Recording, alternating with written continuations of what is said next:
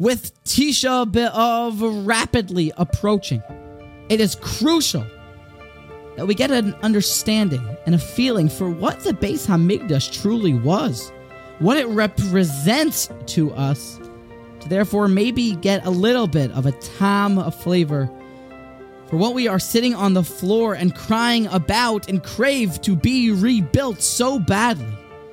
And when you examine at the end of Chronicles 2, Divrei Hayamim Beis, Shlomo HaMelech's tefillah, after he put his finishing touches on the Beis HaMikdash, you'll see something interesting that you don't always immediately connect with the Beis HaMikdash.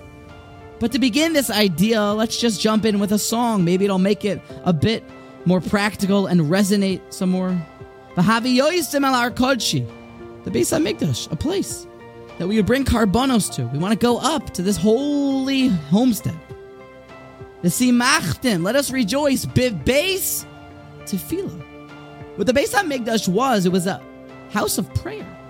Oilaiseyim v'zivcheim l'rotzen al mizbechi, karbanos ki beisi, for it was a house, a holy home, a humble abode of a beis tefillah, l'chol ha'amim. It was a house of tefillah for everyone.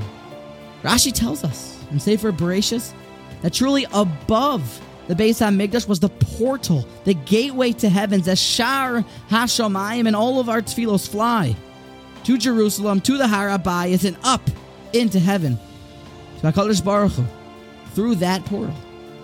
And the Radak, further delivering this message, a beautiful idea I heard from Reb Shmuley Stein. The Radak actually says this in his Sefer HaShirashim, which etymologically speaking gives us the root of each Jewish Hebrew word, biblical words. And Azara, which was the courtyard in the Beis HaMikdash, unbeknownst to many, actually comes from the word Ezer, to help, to aid, to abet, because that was the spot that we could pray, and it would enable and help HaKadosh Baruch Hu, would help us to be heard, for our tefillos to be accepted. Ki beisi beis tefillah is what we are missing.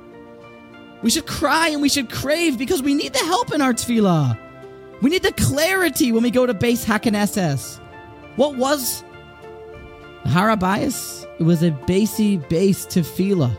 It was a house of prayer with clarity, with closeness, with divine attributes in which a private conversation could be had with the Almighty.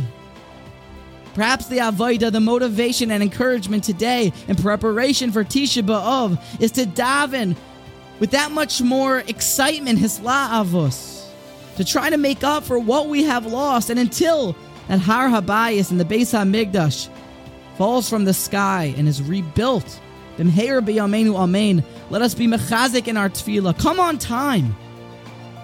Daven Pesukei de Zimra with a happiness like we're counting money. And at least pay attention in the first bracha of Shmona Esrei. And with this, maybe it will help speed up the process of rebuilding that holy edifice, the Beis HaMikdash, B'mheira b'yameinu amen.